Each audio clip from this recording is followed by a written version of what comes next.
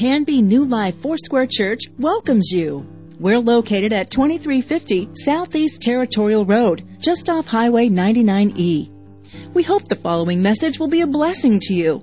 You can contact the church office Tuesday through Thursday from 9 to 5 and Fridays from 9 to 3 at 503-266-4444. Please visit us on the web anytime at canbyfoursquare.com. Pastor Ron and others on New Life staff, along with occasional guest speakers, trust that the Holy Spirit will use the message to teach you, encourage you, and give you hope. When you see something like that and you see the panorama of the life of Christ, you ask yourself questions. And one is, why did He do what He did? The simple answer is really for you and for me. That's why He did what He did. In 1901, late Christmas season, General William Booth, commanding chief of a very frugal organization called the Salvation Army, he searched for a way to send a Christmas greeting to various command posts throughout the world. The best way was by telegraph then. What could he send that would really convey the Spirit season? What could he say that would make a difference? What he did is he chose one word, a one-word message. The greeting simply read, others. Others. And when you think about this time of year, it really is something that we've seen and recognized in the life of Jesus Christ. But it's not just for us celebrating the life of Christ as it is modeling that as well. It's about other people. I don't know why it is, but during this Christmas season, statistically, we give more. We help others more this time of year than any other time of year on the calendar. And many of you have probably already given to the Salvation Army at the grocery store or in front of the mall. Some people say we are just more generous at Christmas time. My response to that is, maybe. Maybe. Here's what I think. I think even if the bell ringer was there in the month of July, you would have probably given as well. And there's a reason why. The reason is because there was an opportunity to give. And when we talk about Christmas and we move into this season, we have been given more and more opportunities to express our own heart. What we feel toward Christ, what we feel toward our community, what we feel toward each other. Listen, it's not a bad thing to show compassion, certainly. That's why we're here to do it during this particular season. But we shouldn't limit this, and we've talked about this before, and we say it every year. We shouldn't limit our acts of kindness just to Christmas time. We should show God's generous heart year-round, and we should give to others no matter what the time of year. I don't know if you know this, but the Christmas story has a lot to tell us. In fact, it comes in various ways through the Gospels. We talked about one particular part of the Christmas story last weekend. We talked about what some would say is a boring part of the Christmas story, and that's the genealogy of Christ. In chapter 1 of the book of Matthew, the Gospel of Matthew. What I want to do is just continue the thought a little further. If you remember in the Gospel of Matthew chapter 1, it reminds us of certainly the genealogy and where Jesus came from. Someone even asked me last week, well, we hear the story that Joseph came from the tribe of Judah, but did Mary as well? And the answer is yes. Both of them come from the same lineage, the same tribe. So it's all complete. It was a great package. God thought that through very well. The thing that we know when we read the genealogy is a couple things. One is God always controls the flow of history. So if ever you wonder what's going on out in the world today and you ask yourself the question, who in the world's in charge? Then the answer would be God. God's in charge. He controls the flow of history. The other part of the genealogy that we liked, I think, was my favorite because it left an impression on me. And that is this, that God uses imperfect people. He uses people like us. We talked about Tamar in the Old Testament. We talked about Rahab. We talked about even the people we love and we favorite the most and how their lives were flawed. God uses imperfect people. And that's something that always gives me encouragement. In Matthew chapter 2, the story continues and it focuses on 3 men. Whenever you tell a narrative, whenever there's a story, there's always a focus. And in Matthew chapter 2, you could say the focus is on what we know or better known as 3 wise men. Where did they come from? The Bible says they came from the east Well, today if we looked at a map, it would probably be somewhere around Iraq or Iran. And some of us, we have this notion that what they did is they one morning or one evening looked out their window, saw a star, and took off.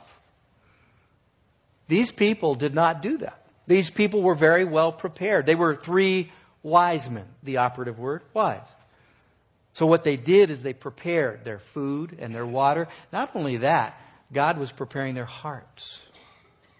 The Bible says that they traveled a long way. And they probably took years to prepare for that particular journey. In fact, there was probably something that God was stirring up in their own hearts. A feeling of anticipation.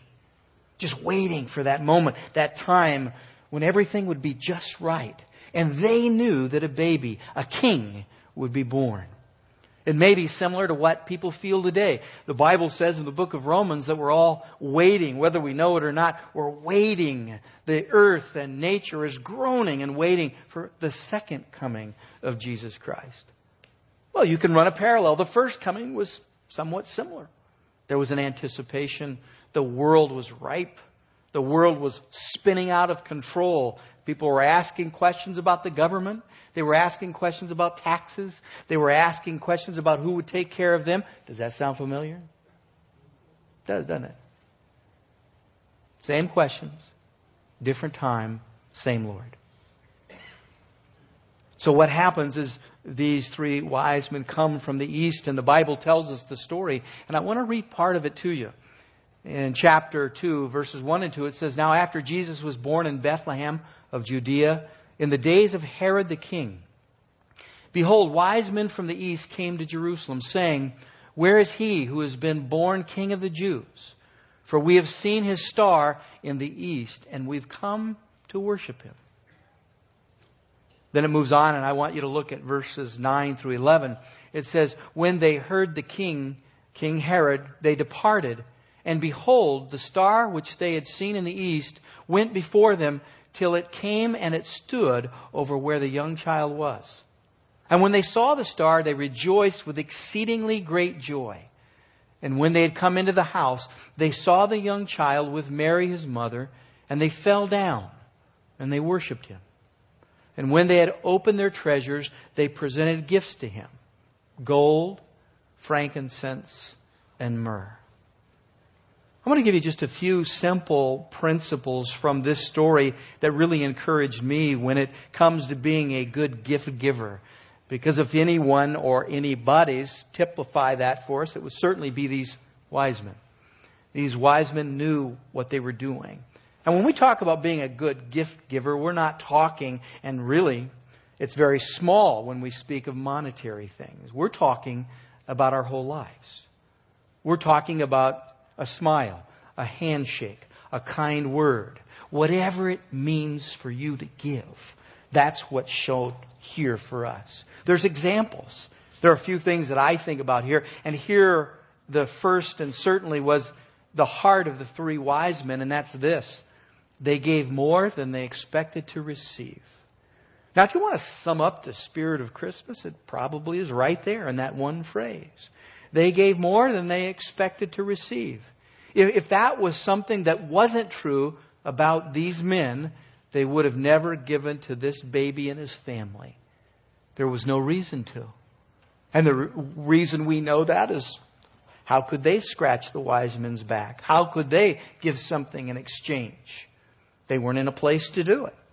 They weren't in a position socially to do any of that. What could these people possibly give in return?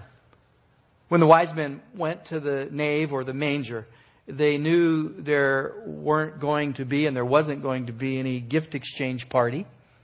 They knew that there would be no white elephants. They knew that there probably wouldn't be a lot of family there with gifts in hand. They didn't expect anything. These men were going to see a newborn baby. What these men were doing is they were visiting a baby who was born in a barn.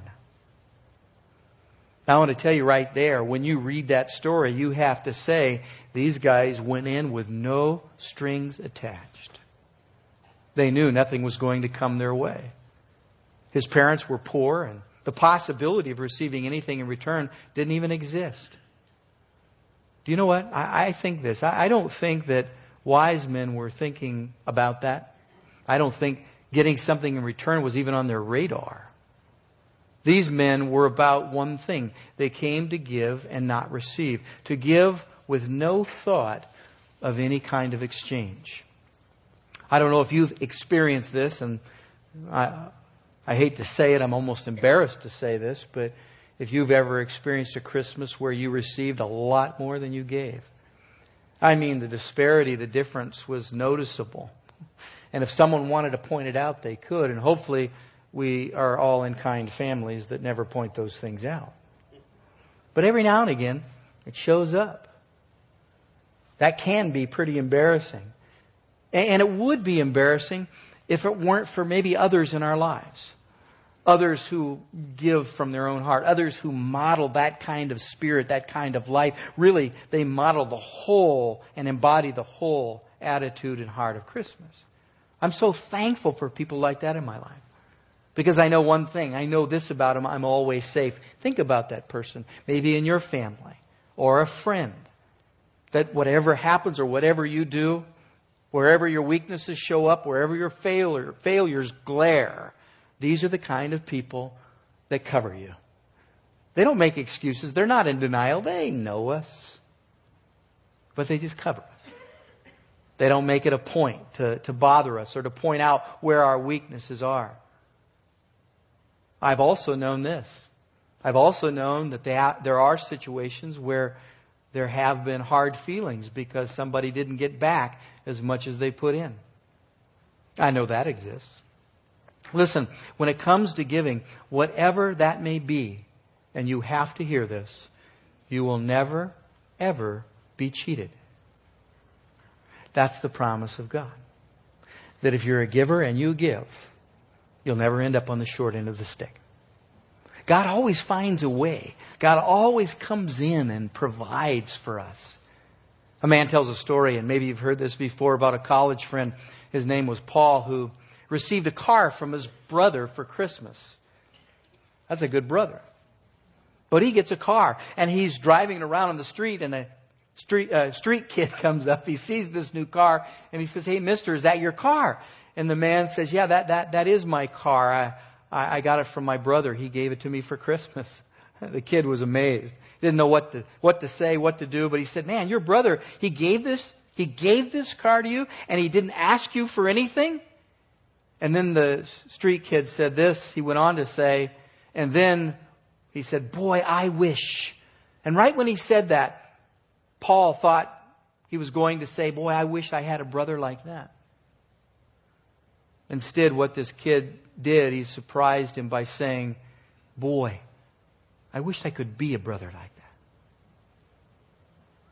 Those are the kinds of people that we really do admire and we need in life. So what's the principle?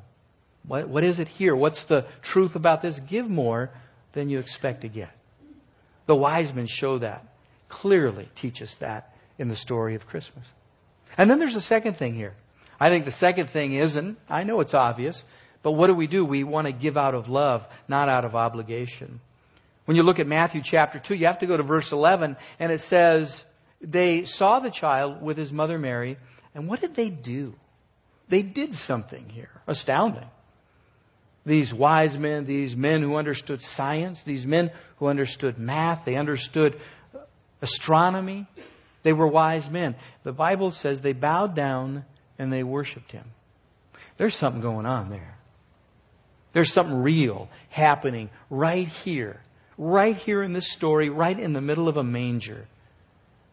Have you ever received a gift from somebody with the impression that the gift was given more out of duty than desire? It's kind of awkward, isn't it? Or have you ever given a gift with that same attitude? All right, here it is. I'll give it to you. And we may not say it out loud, but body language speaks volumes. What we may say later, what we want to try to keep off our face and out of our eyes is we're not giving this with strings attached, but it does sometimes come through. Because that's not really giving a gift when you do it that way. You know what that's more like? That's more like paying a bill. Yeah, I've got to do this. It's come up, rent's due, Water's due. All these things. I've got to pay the bill. When you give with that attitude, people can tell. They know. I was over at my grandkids' house yesterday, and my little granddaughter ran up to me, and she had 2 little plates in her hand with little princesses on each plate. One was Cinderella. I think the other was Belle. I know who they are now. Yeah. And she said, "Grandpa, do you want one?"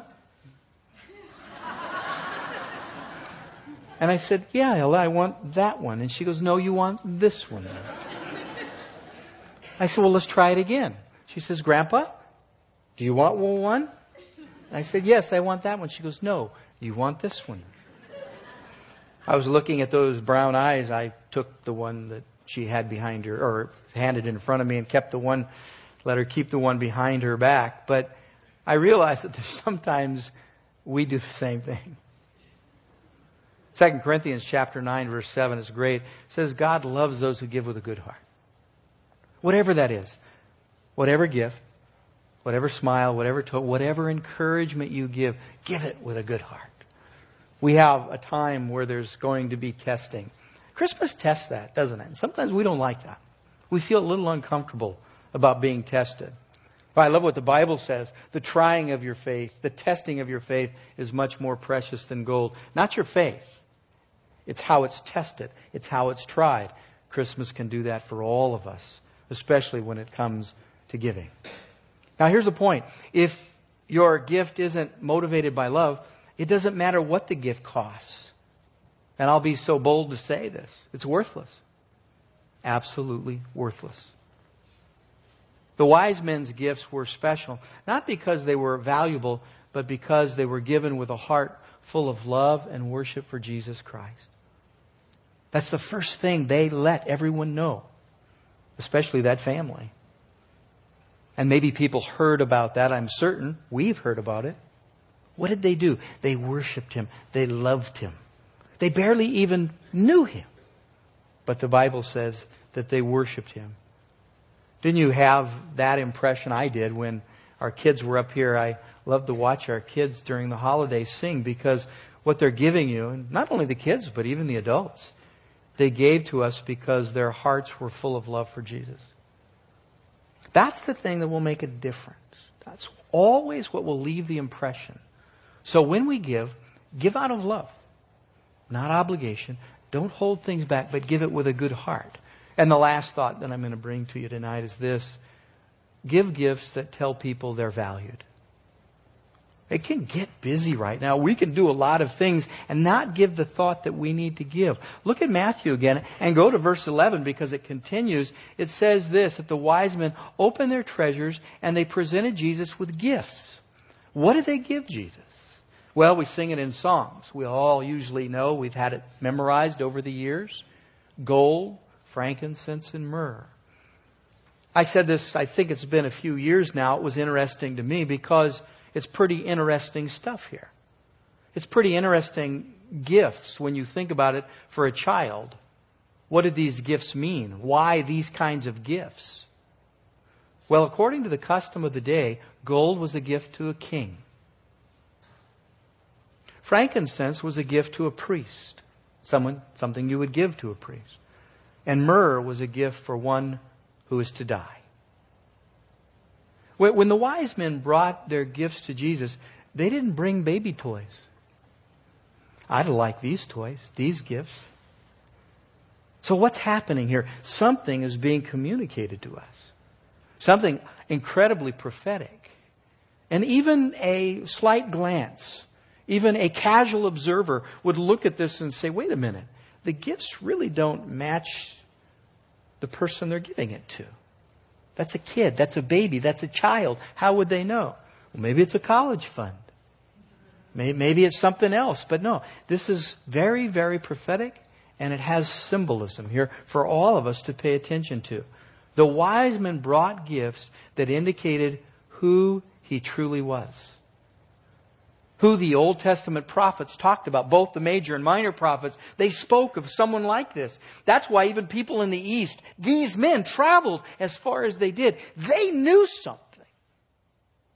And when they brought their gifts, what they were saying is, this is truly someone who is to be valued, someone who is to be honored, and in fact, this is someone who is to be worshipped. Gold to the King of Kings. Incense to the great high priest, and myrrh for the one who would die for the sins of the world. Those were the gifts given to Jesus. So when we give, we should probably give in a way that our gifts say, I believe in you. You are worth something to me. There's value here in this relationship. It's only now that I really appreciate some of the gifts I got when my kids were little. You know those gifts? A rock. A little clay with fingerprints in it. Those things that when you're a young father, you're thinking, man, I could have used a drill. Or a hammer. Or something useful. Instead, this is what I got. Put my toothbrush in it. Now I look back and guess what I value the most? I don't know where the drill went. I think they took it. I don't know where the other things are today. I really don't know. Somebody has them and it's not me. I do have some of the things that were given back then. That as a father really, really means something today. I was actually going through my drawer tonight before I came here, and I was surprised. I opened it up and it looked like an ashtray, but I don't smoke, so I don't know what altogether. But I knew where it was from. I knew who it was from. And I thought to myself, he's a grown man now. And he still gives with the same heart. Thank you, Lord. Thank you for that kind of gift that values, that makes a difference. You know, we can't afford to give with a heart that says, I'm giving this gift because I am so generous. But rather with a heart that says, I'm giving because you're worth it. I'm giving because you are worth something. And the reason I can say that is because I know I've been valued. Someone has looked at me with eyes of worth. And that's Jesus Christ. I was once lost, now I'm found. I was weak, now I've been made strong. I was dead, and now I'm alive. Because someone looked at me and saw value where there was really no value. Someone else saw it.